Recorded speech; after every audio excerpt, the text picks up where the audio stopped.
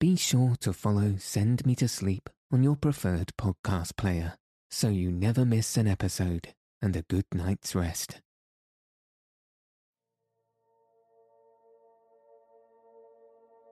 Good evening.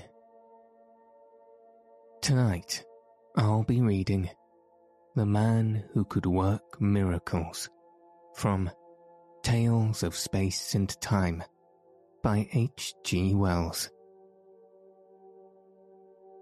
So let your eyes fall heavy and your breath soften as we settle in for a peaceful night's sleep.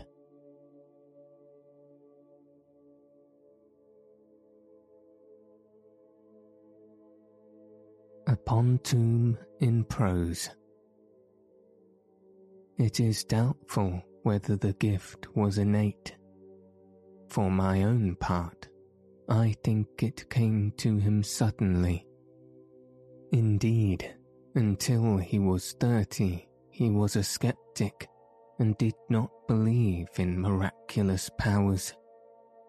And here, since it is the most convenient place, I must mention that he was a little man and had eyes of a hot brown, very erect red hair, a moustache with ends that he twisted up, and freckles.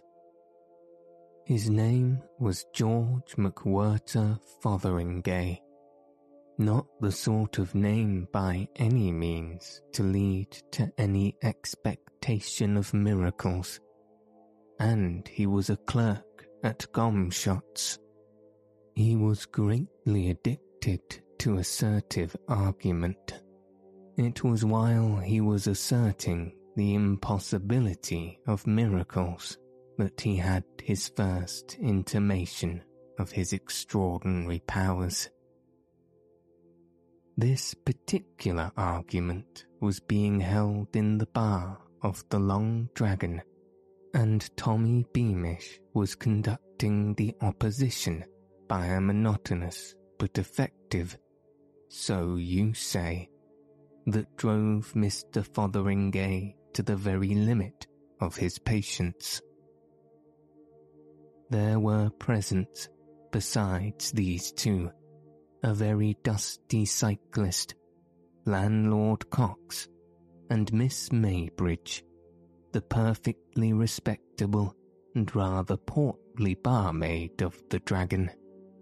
Miss Maybridge was standing with her back to Mr. Fotheringay, washing glasses. The others were watching him, more or less amused by the present ineffectiveness of the assertive method. Goaded by the Torres Vedras tactic of Mr. Beamish, Mr. Fotheringay determined to make an unusual rhetorical effort. "Looky here, Mr. Beamish," said Mr. Fotheringay. "Let us clearly understand what a miracle is. It's something contrawise to the course of nature, done by power of will. Something what couldn't happen without being specially willed." "So you say," said Mr. Beamish, repulsing him. Mr. Fotheringay appealed to the cyclist, who had hitherto been a silent auditor, and received his assent, given with a hesitating cough and a glance at Mr. Beamish. The landlord would express no opinion, and Mr. Fotheringay, returning to Mr. Beamish, received an unexpected concession of a qualified assent to his definition of a miracle. "For instance," said Mr. Fotheringay, greatly encouraged, "here would be a miracle. That lamp, in the natural course of nature, couldn't burn like that upsy down, could it, Beamish? You say it couldn't, said Beamish. And you, said Fotheringay, you don't mean to say, eh? No, said Beamish reluctantly. No, it couldn't. Very well, said Mr. Fotheringay. Then here comes someone, as it might be me, along here, and stands as it might be here, and says to that lamp, as I might do, collecting all my will, turn upsy down without breaking, and go on burning steadily, and halloo. It was enough to make anyone say halloo. The impossible, the incredible, was visible to them all. The lamp hung inverted in the air, burning quietly with its flame pointing down. It was as solid, as indisputable as ever a lamp was, the prosaic common lamp of the Long Dragon Bar. Mr. Fotheringay stood with an extended forefinger and the knitted brows of one anticipating a catastrophic smash. The cyclist, who was sitting next to the lamp, ducked and jumped across the bar. Everybody jumped, more or less. Miss Maybridge turned and screamed. For nearly 3 seconds the lamp remained still. A faint cry of mental distress came from Mr. Fotheringay. I can't keep it up, he said, any longer. He staggered back, and the inverted lamp suddenly flared, fell against the corner of the bar, bounced aside, smashed upon the floor, and went out. It was lucky it had a metal receiver, or the whole place would have been in a blaze. Mr. Cox was the first to speak, and his remark, shorn of needless excrescencies, was to the effect that Fotheringay was a fool. Fotheringay was beyond disputing even so fundamental a proposition as that. He was astonished beyond measure at the thing that had occurred. The subsequent conversation threw absolutely no light on the matter so far as Fotheringay was concerned. The general opinion not only followed Mr. Cox very closely, but very vehemently. Everyone accused Fotheringay of a silly trick, and presented him to himself as a foolish destroyer of comfort and security. His mind was in a tornado of perplexity. He was himself inclined to agree with them, and he made a remarkable, ineffectual opposition to the proposal of his departure. He went home, flushed and heated, coat collar crumpled, eyes smartening and ears red. He watched each of the 10 street lamps nervously as he passed it. It was only when he found himself alone in his little bedroom in Church Row that he was able to grapple seriously with his memories of the occurrence and ask, what on earth happened? He had removed his coat and boots and was sitting on the bed with his hands in his pockets, repeating the text of his defence for the 17th time. I didn't want the confounded thing to upset.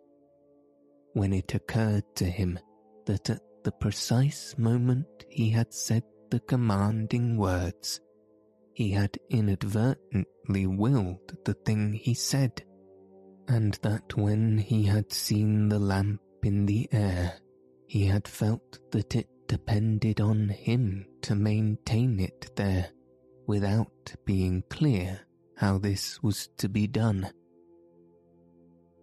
He had not a particularly complex mind, or he might have stuck for a time at that, inadvertently willed embracing, as it does, the abstrudest problems of voluntary action.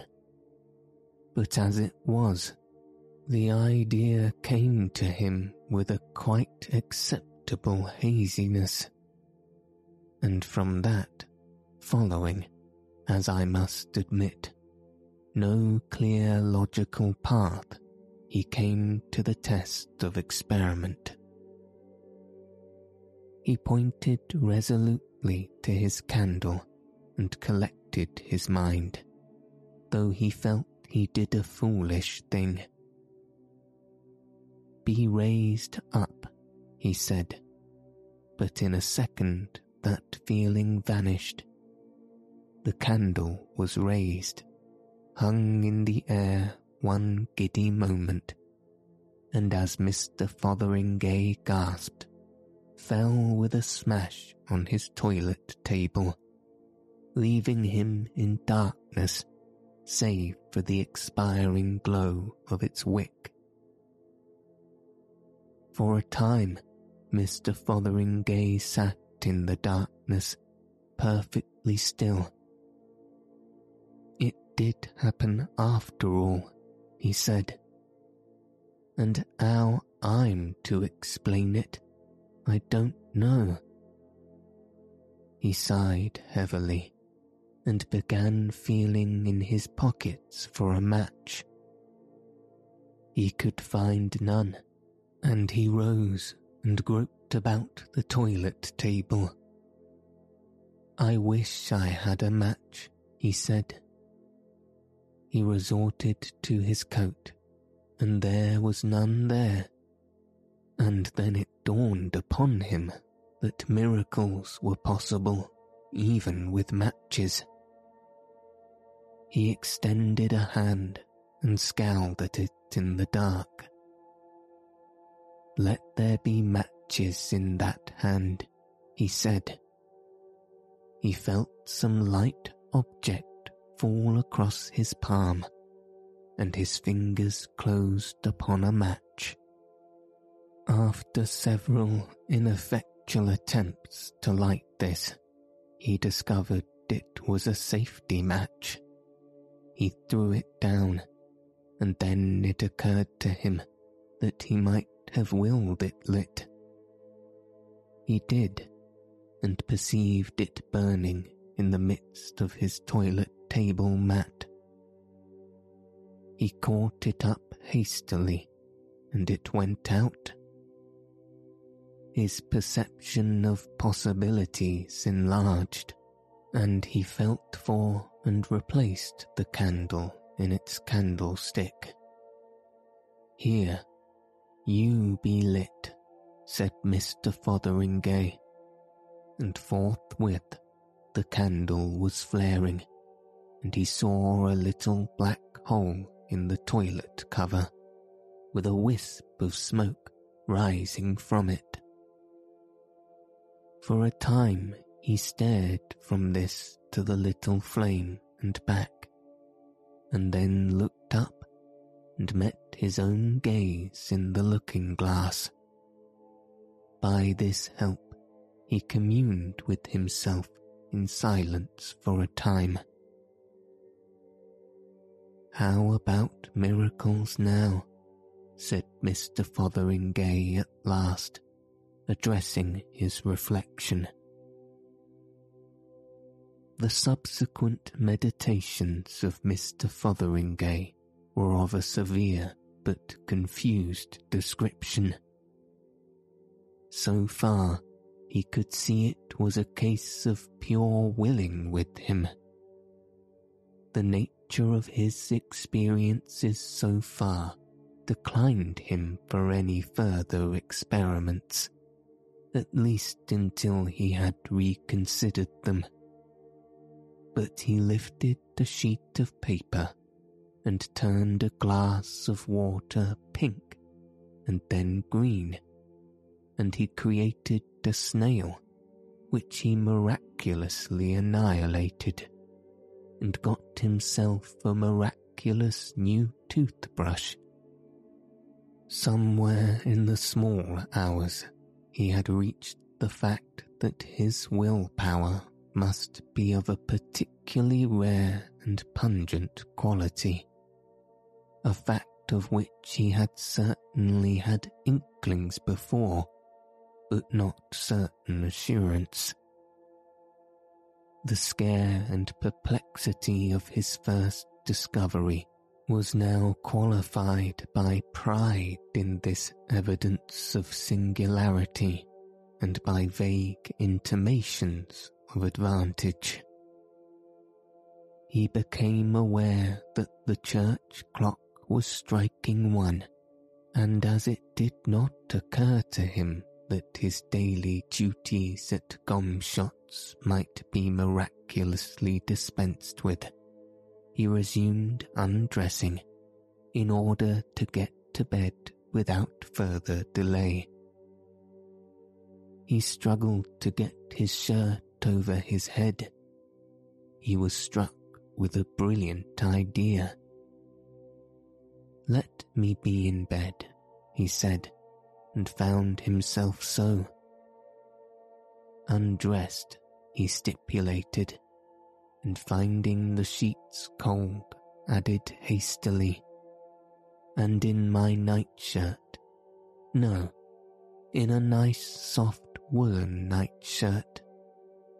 "Ah," he said with immense enjoyment. "And now let me be comfortably asleep."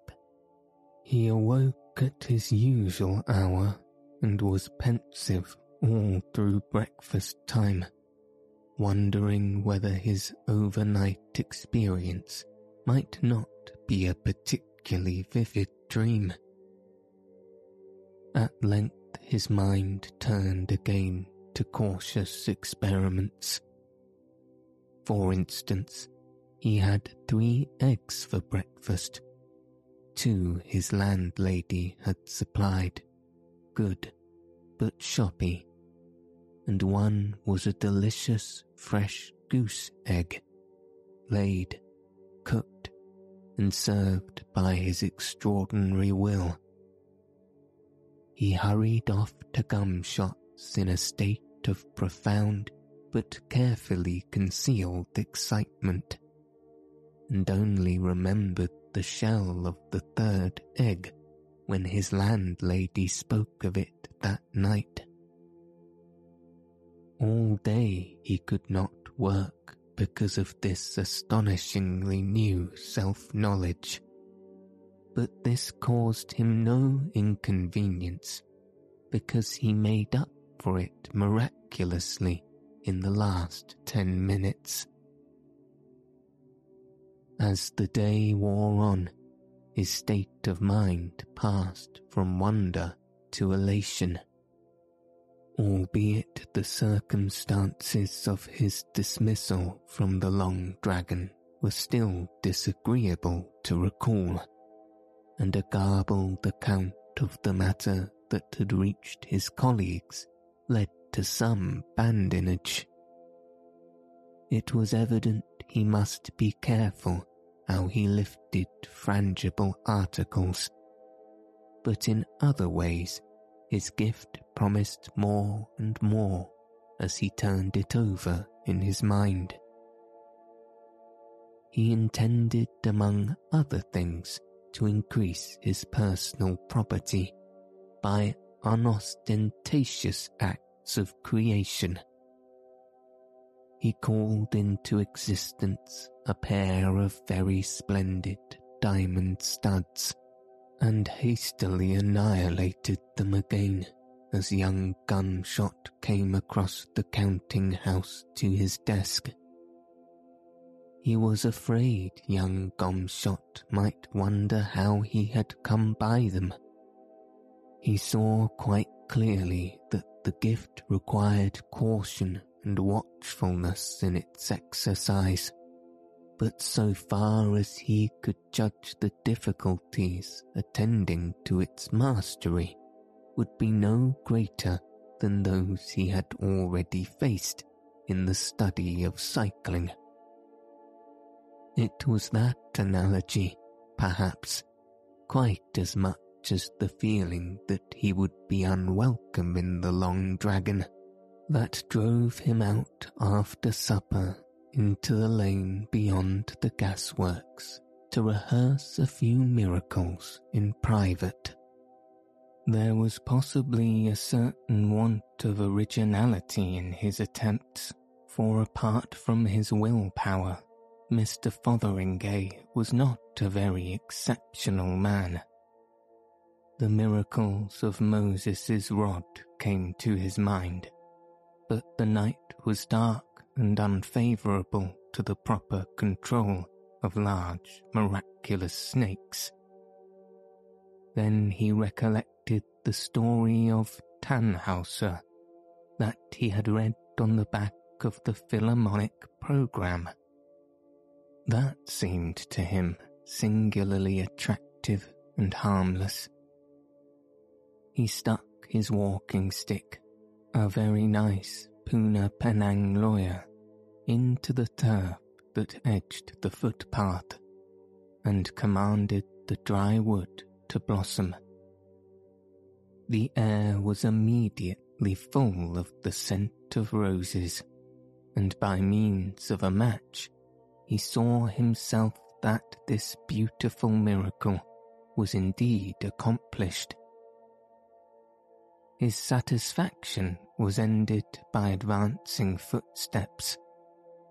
Afraid of a premature discovery of his powers, he addressed the blossoming stick hastily. "Go back." What he meant was change back, but of course he was confused. The stick receded at a considerable velocity, and incontinently came a cry of anger and a bad word from the approaching person. "Who are you throwing brambles at, you fool?" cried a voice. "That got me on the shin." "I'm sorry, old chap," said Mr. Fotheringay, and then, realizing the awkward nature of the explanation, caught nervously at his moustache. He saw Winch, one of the 3 Immering constables, advancing. "What do you mean by it?" asked the constable. "Hello, it's you, is it? The gent that broke the lamp at the Long Dragon." "I don't mean anything by it," said Mr. Fotheringay. "Not at all." "What d'you do it for, then?" "Oh, bother," said Mr. Fotheringay. "Bother indeed. D'you know that stick hurt? What d'you do it for, eh?" For the moment, Mr. Fotheringay could not think what he had done it for. His silence seemed to irritate Mr. Winch. "You've been assaulting the police, young man, this time. That's what you done." "Look here, Mr. Winch," said Fotheringay, annoyed and confused. "I'm very sorry. The fact is—" "Well?" He could think of no way but the truth. "I was working a miracle." He tried to speak in an offhand way, but try as he would, he couldn't. Working a? Here, don't you talk rot. Working a miracle indeed. Miracle? Well, that's downright funny. Why use the chap that don't believe in miracles? Fact is, this is another of your silly conjuring tricks. That's what this is. Now I tell you. But Mr. Fotheringay never heard what Mr. Winch was going to tell him. He realized he had given himself away, flung his valuable secret to all the winds of heaven. A violent gust of irritation swept him to action. He turned on the constable swiftly and fiercely. Here, he said, I've had enough of this, I have. I'll show you a silly conjuring trick, I will. Go to Hades. Go now. He was alone. Mr. Fotheringay performed no more miracles that night, nor did he trouble to see what had become of his flowering stick. He returned to the town, scared and very quiet, and went to his bedroom.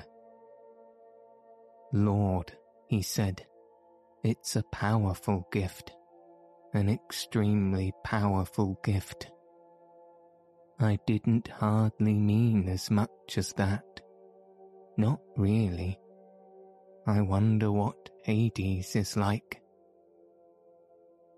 He sat on the bed, taking off his boots. Struck by a happy thought that he transferred the constable to San Francisco, and without any more interference with normal causation, went soberly to bed. In the night, he dreamt of the anger of Winch.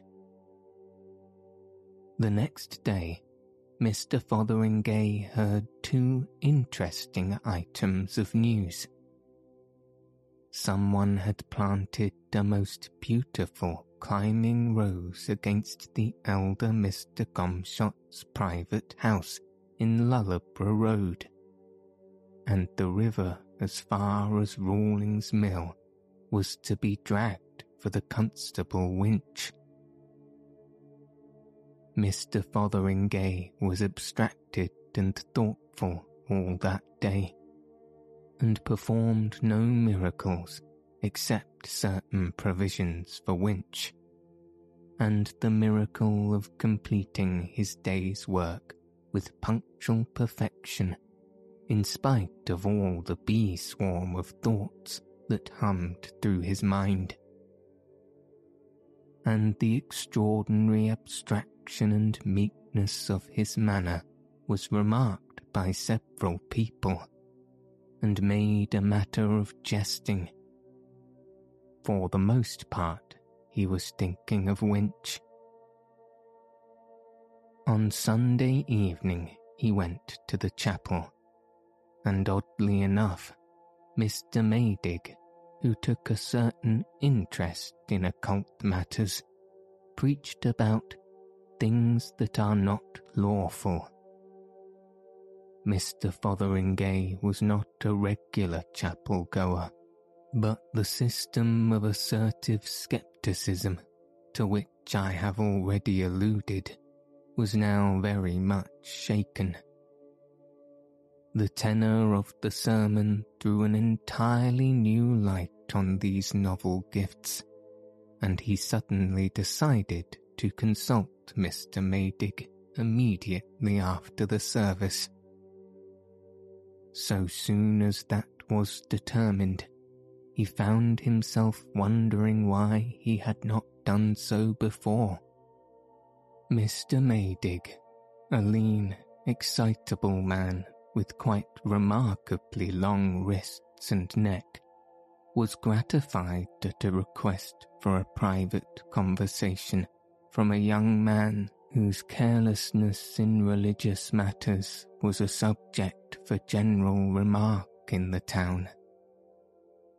After a few necessary delays, he conducted him to the study of the manse, which was contiguous with the chapel, seated him comfortably, and, standing in front of a cheerful fire, his legs through a Rhodian arch of shadow on the opposite wall, requested Mr. Fotheringay to state his business. At first Mr. Fotheringay was a little abashed, and found some difficulty in opening the matter. "You will scarcely believe me, Mr. Maydig, I am afraid," and so forth for some time. He tried a question at last, and asked Mr. Maydig his opinion of miracles. Maydig was still saying, "Well," in an extremely judicial tone, when Mr. Fotheringay interrupted again. "You don't believe, I suppose, that some common sort of person, like myself, for instance, as it might be sitting here now, might have some sort of twist inside him that made him able to do things by his will?" "It is possible," said Mr. Maydig. "Something of the sort, perhaps, is possible. If I might make free with something here, I think I might show you by a sort of experiment," said Mr. Fotheringay. "Now, take that tobacco jar on the table, for instance. What I want to know is whether what I am going to do with it is a miracle or not.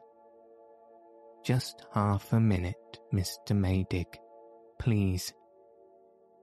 He knitted his brows, pointed to the tobacco jar, and said, "Be a bowl of violets." The tobacco jar did as it was ordered.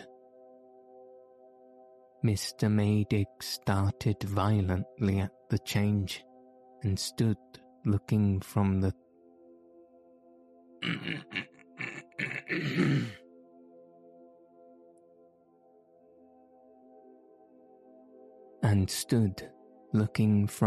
thaumaturgist to the bowl of flowers.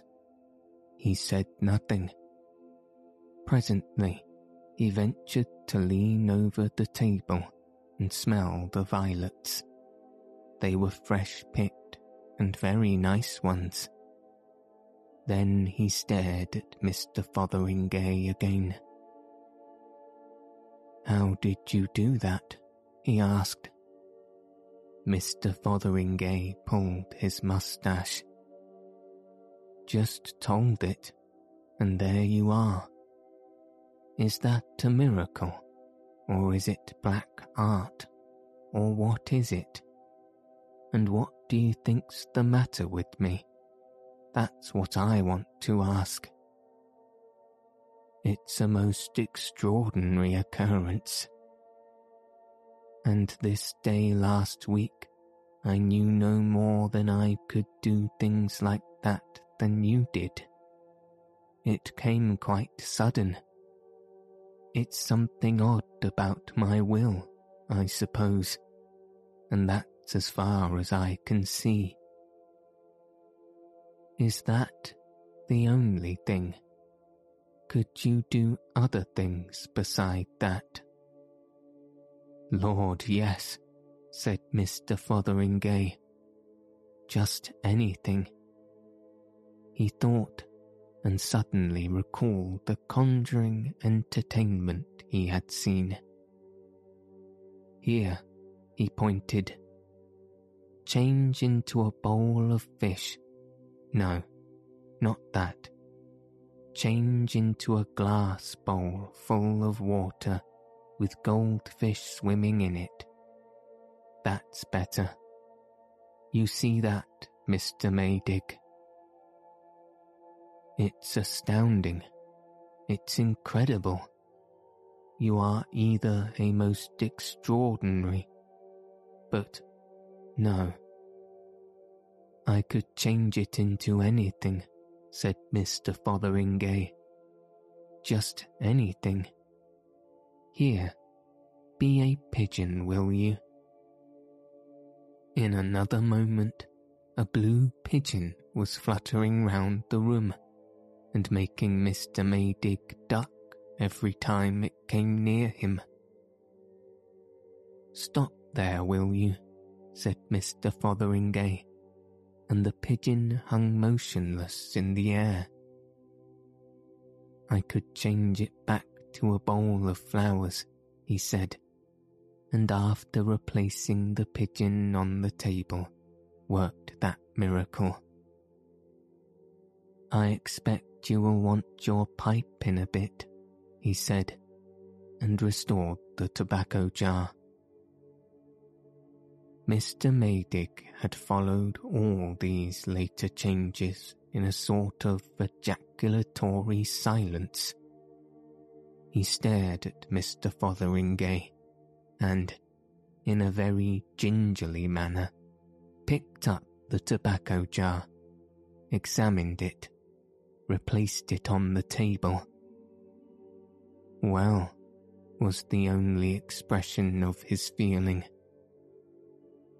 Now, after that it's easier to explain what I came about, said Mr. Fotheringay, and proceeded to a lengthy and involved narrative of his strange experience, beginning with the affair of the lamp in the Long Dragon, and complicated by persistent allusion to Winch.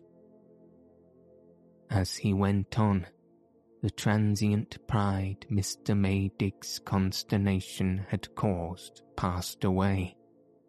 He became the very ordinary Mr. Fotheringay of everyday intercourse again.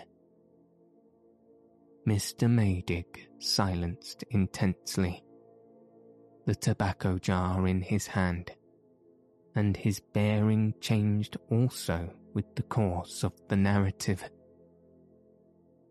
Presently, while Mr. Fotheringay was dealing with the miracle of the third egg, the minister interrupted with a fluttering, extended hand. "It is possible," he said. "It is credible. It is amazing, of course. But it reconciles a number of amazing difficulties. The power to work miracles is a gift, a peculiar quality like genius or second sight. Hitherto it has come very rarely and to exceptional people. But in this case, I have always wondered at the miracles of Mahomet and at Yogi's miracles, and the miracles of Madame Blavatsky. But of course, yes, it is simply a gift.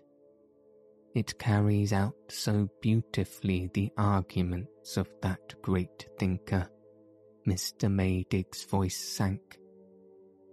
"His Grace the Duke of Argyll, here we plumb some profound law, deeper than the ordinary law of nature.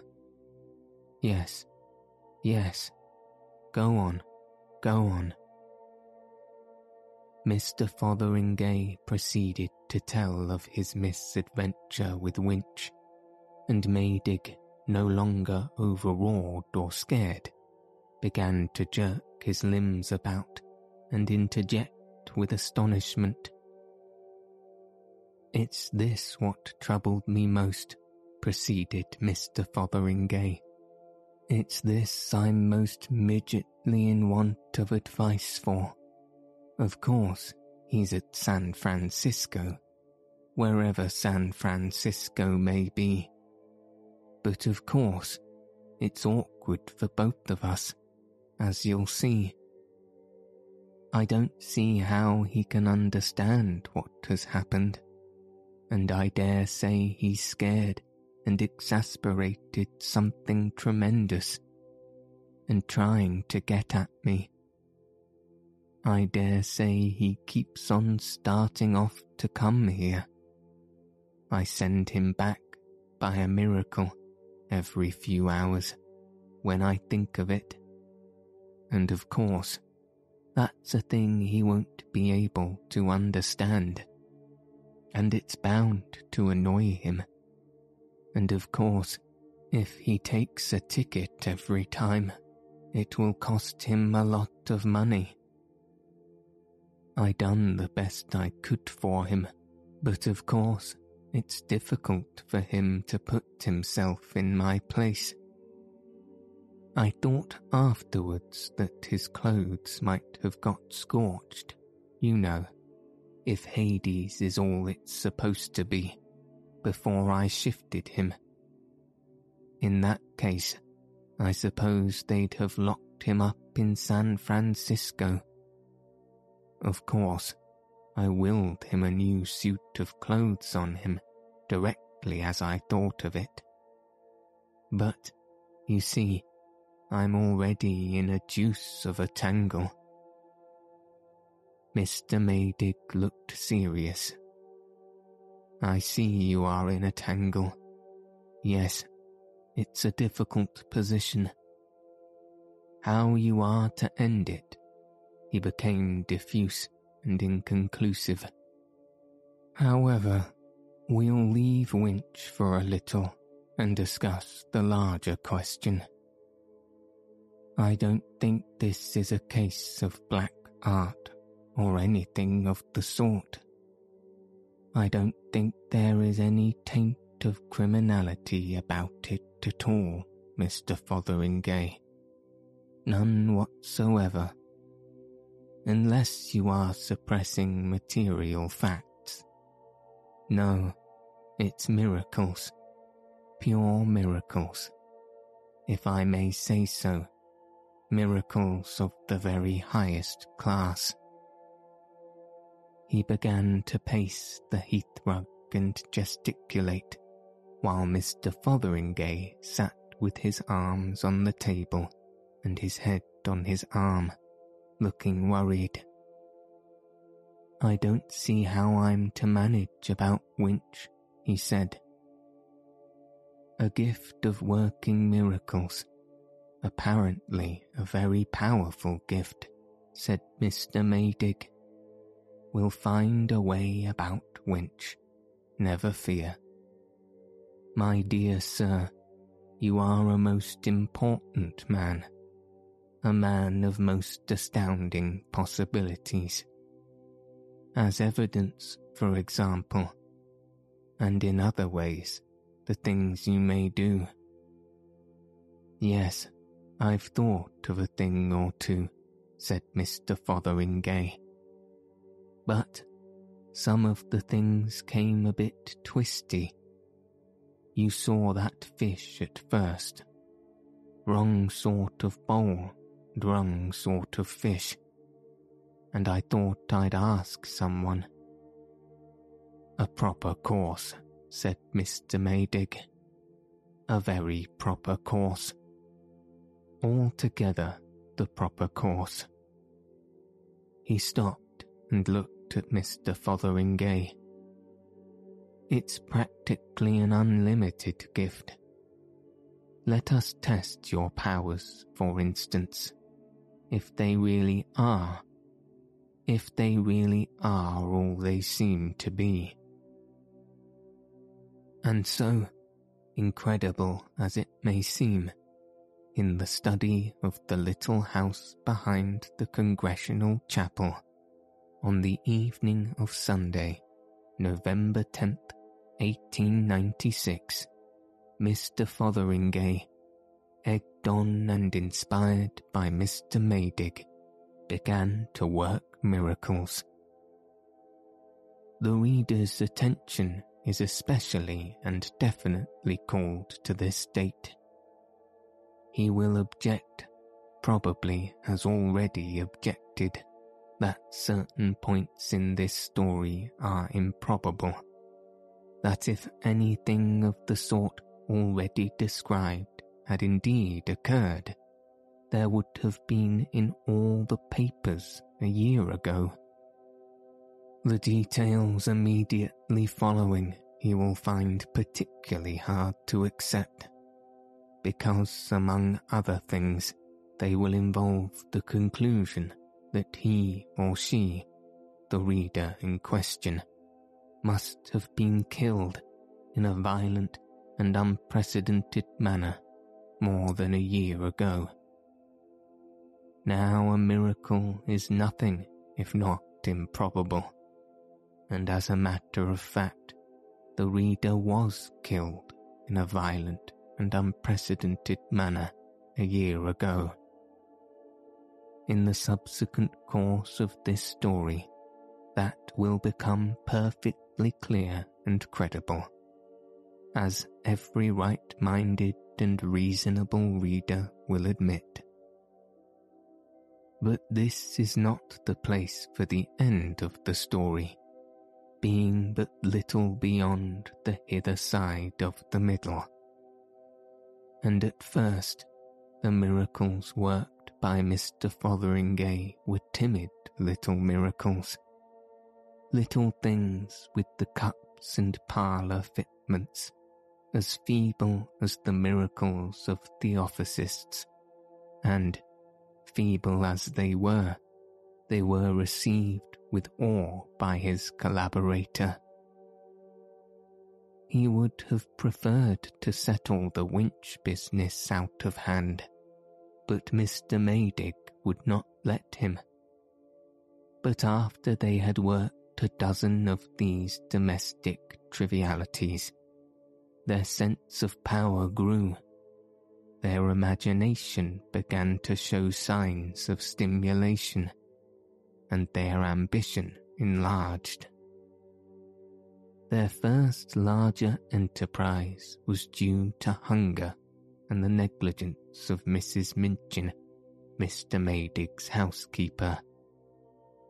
The meal to which the minister conducted Mr. Fotheringay was certainly ill-laid and uninviting, as refreshments for two industrious miracle workers, but they were seated, and Mr. Maydig was descanting in sorrow rather than in anger upon his housekeeper's shortcomings, before it occurred to Mr. Fotheringay that an opportunity lay before him. "Don't you think, Mr. Maydig," he said, "if it isn't at a liberty, My dear Mr. Fotheringay, of course, no, I didn't think." Mr. Fotheringay waved his hand. "What shall we have?" he said, in a large, inclusive spirit, and, at Mr. Maydig's order, revised the supper very thoroughly. "As for me," he said, eyeing Mr. Maydig's selection, "I am always partially fond of a tankard of stout and a nice Welsh rarebit, and I'll order that. I ain't much given to Burgundy." And forthwith, stout and Welsh rarebit promptly appeared at his command. They sat long at their supper, talking like equals, as Mr. Fotheringay presently perceived, with a glow of surprise and gratification, of all the miracles they would presently do. "And, by the by," Mr. Maydig said to Mr. Fotheringay, "I might perhaps be able to help you in a domestic way." "Don't quite follow," said Mr. Maydig, pouring out a glass of miraculous burgundy. Mr. Fotheringay helped himself to a second Welsh rarebit out of vacancy and took a mouthful. "I was thinking," he said, "I might be able to work a miracle with Mrs. Minchin. Make her a better woman." Mr. Maydig put down the glass and looked doubtful. She strongly objects to interference, you know, Mr. Fotheringay. And, as a matter of fact, it's well past 11, and she's probably in bed and asleep. Do you think, on the whole?" Mr. Fotheringay considered these objections. "I don't see that it shouldn't be done in her sleep." For a time, Mr. Maydig opposed the idea, and then he yielded. Mr. Fotheringay issued his orders, and a little less at their ease, perhaps, the two gentlemen proceeded with their repast. Mr. Maydig was enlarging on the changes he might expect in his housekeeper next day, with an optimism that seemed even to Mr. Fotheringay's supper senses a little forced and hectic, when a series of confused noises from upstairs began. Their eyes exchanged interrogations, and Mr. Maydig left the room hastily. Mr. Fotheringay heard him call up to his housekeeper, then his footsteps going softly up to her. In a minute or so, the minister returned, his step light, his face radiant. "Wonderful," he said, "and touching, most touching." He began pacing the hearthrug. A repentance, a most touching repentance. Through the crack of the door, poor woman, a most wonderful change. She had got up. She must have got up at once. She had got up out of her sleep to smash a private bottle of brandy in her box, and to confess it too. And this gives us, it opens, a most amazing vista of possibilities.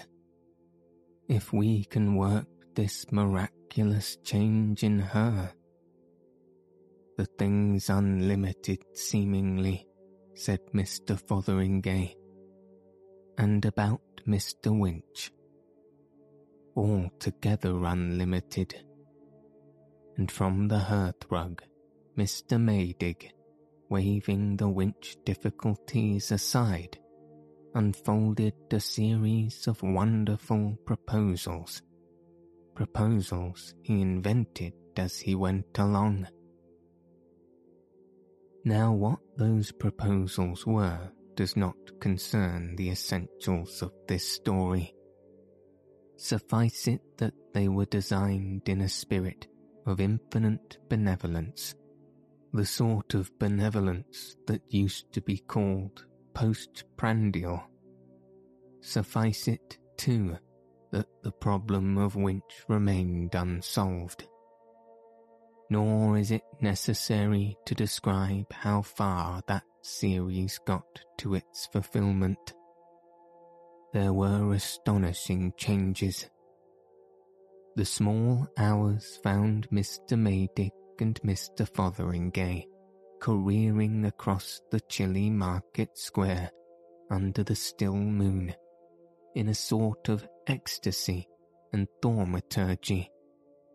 Mr. Maydig all flap and gesture, Mr. Fotheringay short and bristling, and no longer abashed at his greatness. They had reformed every drunkard in the parliamentary division, changed all the beer and alcohol to water. Mr. Maydig had overruled Mr. Fotheringay on this point.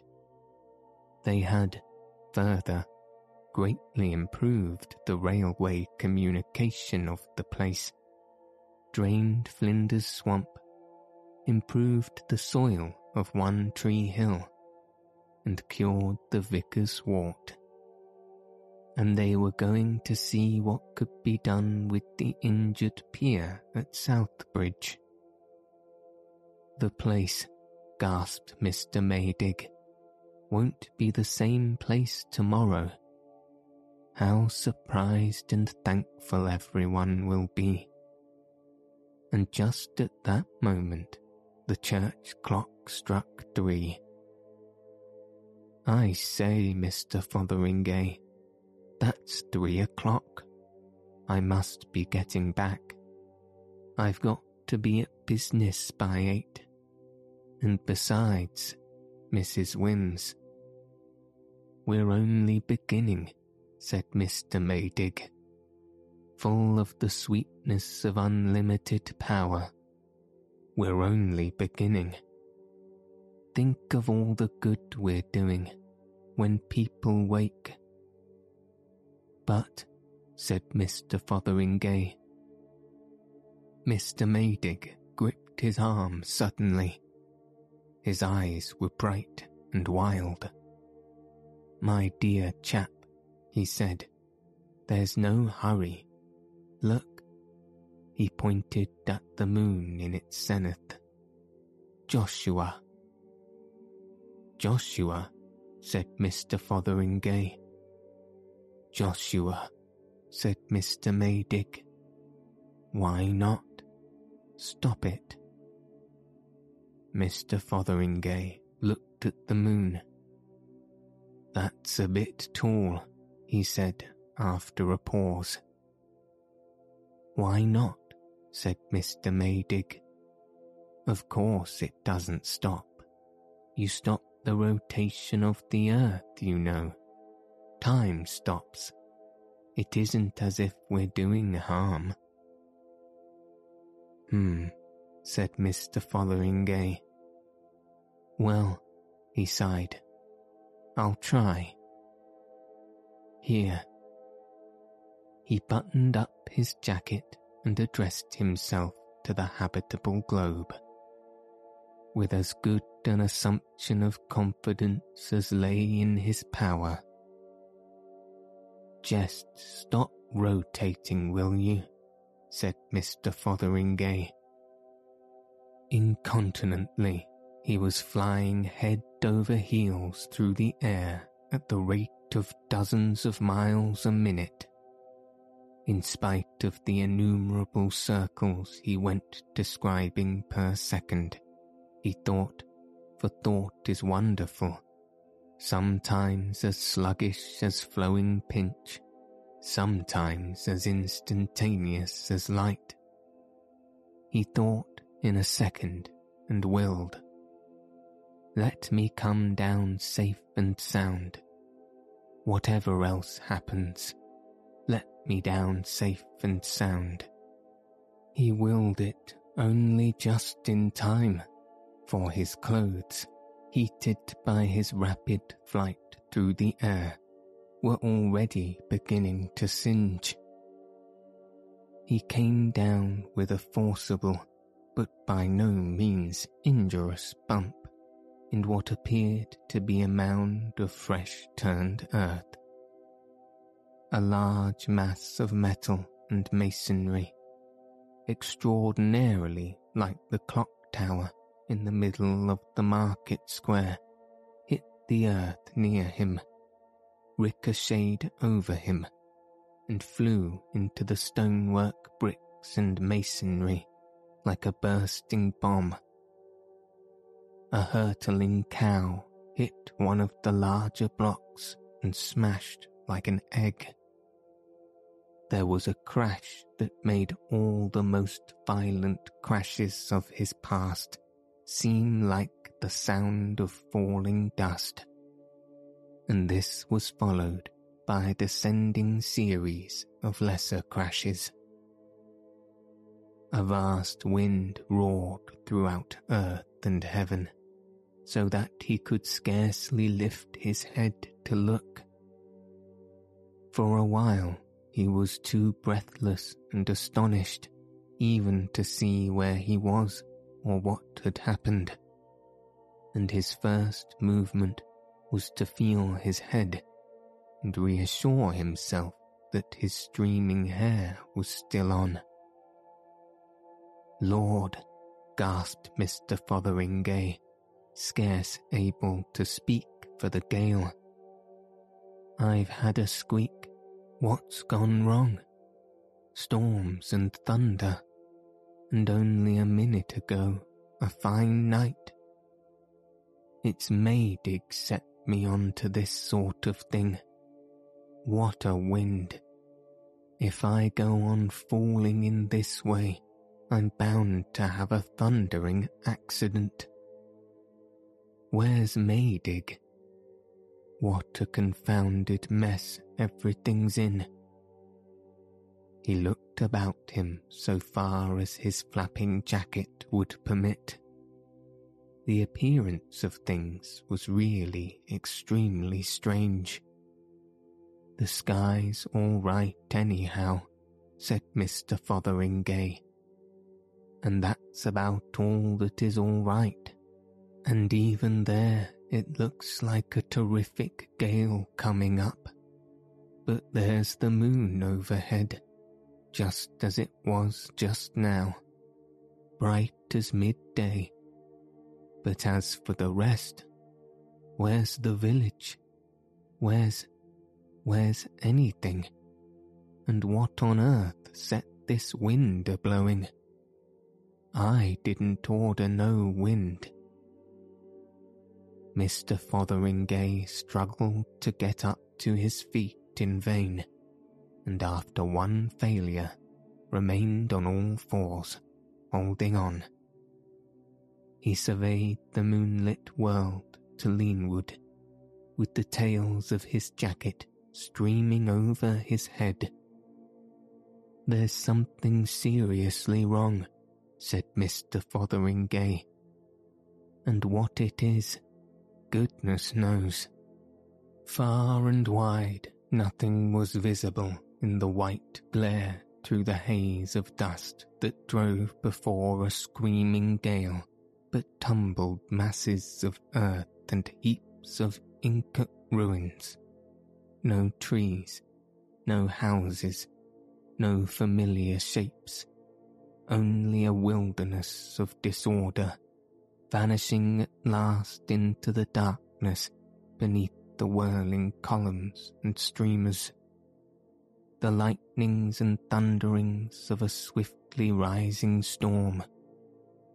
Near him, in the livid glare, was something that might once have been an elm tree, a smashed mass of splinters, shivered from boughs to base, and further a twisted mass of iron girders, only too evidently the viaduct, rose out of the piled confusion.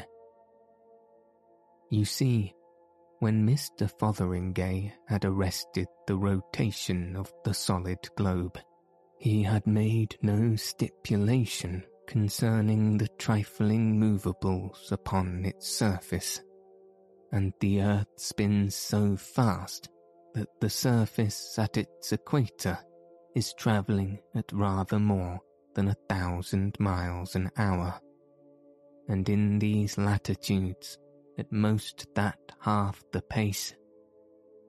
So that the village, and Mr. Maydig, and Mr. Fotheringay, and everybody and everything had been jerked violently forward at about 9 miles per second.